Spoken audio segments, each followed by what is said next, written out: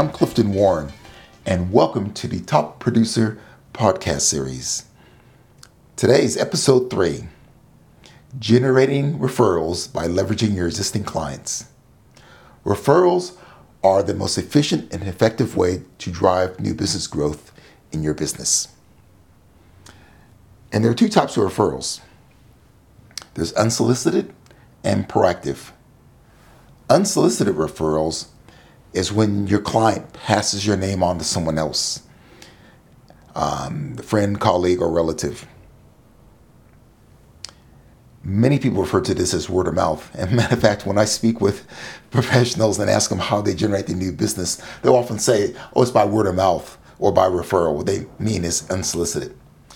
The second type of referral is proactive. This is a very targeted approach. You know exactly who you're looking for, the types of firms you're looking for, and you're asking your clients for help to be introduced. Regardless of whether they're unsolicited or proactive, you need both. Referrals for many professionals are a missed opportunity. And the reason for that is that they're simply not organized enough to get referrals, even unsolicited ones. And they have an ad hoc approach. So they'll ask for referrals, but it's ad hoc if they're a member. So the key to generating good, consistent referrals for your business is being proactive and being organized. I'm going to give you tips on both of those. But regardless, referrals should be your number one marketing activity. There are dozens, if not hundreds of ways to market your professional services. But referral marketing is number one and should be number one. And if you've been in this business for more than 5 years, if you've been in your firm for more than 5, 6, 7 years, you want it to be 80% of your new business source. Top professionals generate 80% of the new business via referral, which leads to high client satisfaction and by having a very disciplined approach. So there's 3 fundamentals you need to have in place to start to drive consistent quality referrals. Number 1, you need to have frequent contact. You cannot build good referrals if you don't see your clients. You know, I mentioned, I think in one of the previous episodes, this is the contact sport. And when those contacts is with our existing clients, making sure, we're in regular contact with them, providing great service. And so we need to see our clients more than just once a year, regardless of your industry. Second thing, you need to have a consistent service approach with your clients that exceeds their expectations and helps them achieve their goals. And thirdly, provide a great service. So those are 3 fundamentals: contact, service consistency, and providing great service. But it also helps to have the right focus. And sadly, many have the wrong focus. So when I'm asked, we need to generate referrals, and they just want the mechanics and the scripts. But guess what? You need to have client loyalty. And if your client loyalty is not there, the best referral scripts, language, or techniques are not going to help you one bit. Client loyalty is a must. See, clients will refer to you when there's a high level of satisfaction, when they're satisfied, and when they are asked. So clients also refer as act of reciprocation for the great service that you've given. So to build your referral minds, rebuild the better quality referrals, there's 3 key factors you need. You need to have the right mindset, a consistent process, and make it easy for your clients to help you. So let's begin with the right mindset. Firstly, think of referrals as offering to help your clients instead of selling. Many people fear asking their clients for referrals because they feel embarrassed, they feel like they're pressuring, or they feel like they're trying to sell. You're doing none of those. Have the top professionals focus on helping their clients instead of selling. They may have friends, colleagues, associates that could use their value. You want to make the referral, and this makes the referral conversation easier to have when you're focusing on helping instead of selling. And don't assume that your clients are going to refer to you. Some of them will. But if they do, it's a good chance they're not going to be to your ideal clients, because referrals are not on top of the mind for even your most loyal clients. You can give great service, but we still need to have that referral conversation with the client, because when you leave, they're off doing something else. So you need to periodically remind your clients.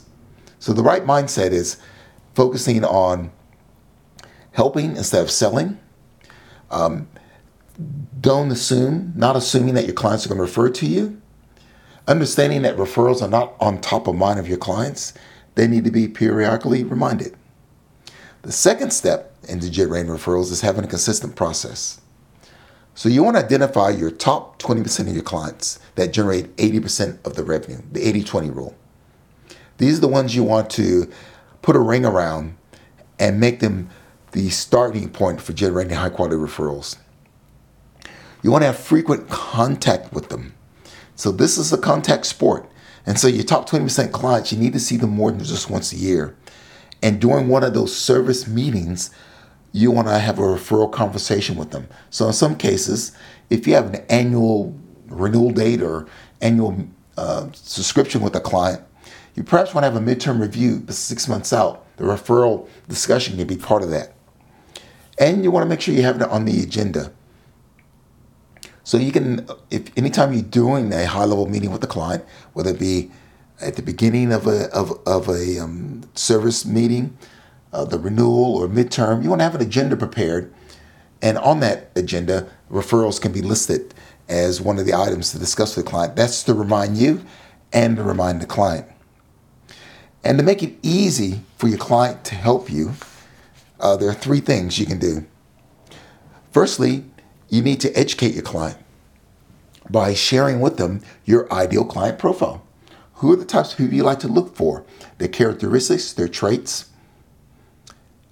Secondly, you can provide specific names. Quite often when we go to ask a client for referrals, and they'll respond with, "I cannot think of anyone at the moment, but if I do, I'll pass your card on to them." Instead, do some homework and bring names to them. Sit down with the client and ask their opinion on these people that you found. So by generating specific names, they'll help make the referral conversation easier. And once again, you're in helping mode, not selling mode. So here's how you look for specific names of people your client may know. Google your client's name, and you'd be surprised what they might come up with. They might sit on other boards, be part of other organizations, have memberships. Secondly, visit their website. Look for their suppliers, key partnerships. And thirdly, use LinkedIn. Look at your client's network and specific people or organizations that your client might be connected to that might make ideal clients for you. And finally, put it on the agenda. Doing your review, make sure that the referral item discussion is listed on the agenda. And a good time to do that is upon a delivery. So whenever you've taken on a new client or completed a cycle with the client, let's say in an insurance case, there might be a renewal of the client, you want to make sure next year's policy is delivered to that client. And during that policy delivery, you can review. If you're a mortgage professional, it's when the loan is settled, you might deliver the loan kit or the welcome package to the client. Great time to ask for referrals. If you're a wealth advisor, upon completion of the annual review is another time to complete that also. Referrals are the key to driving successful business. In future episodes, I'll be discussing techniques on how to generate other types of referrals from centers of influences and accountants. But for now, get busy leveraging your clients. I'm Clifton Warren. Thanks for listening.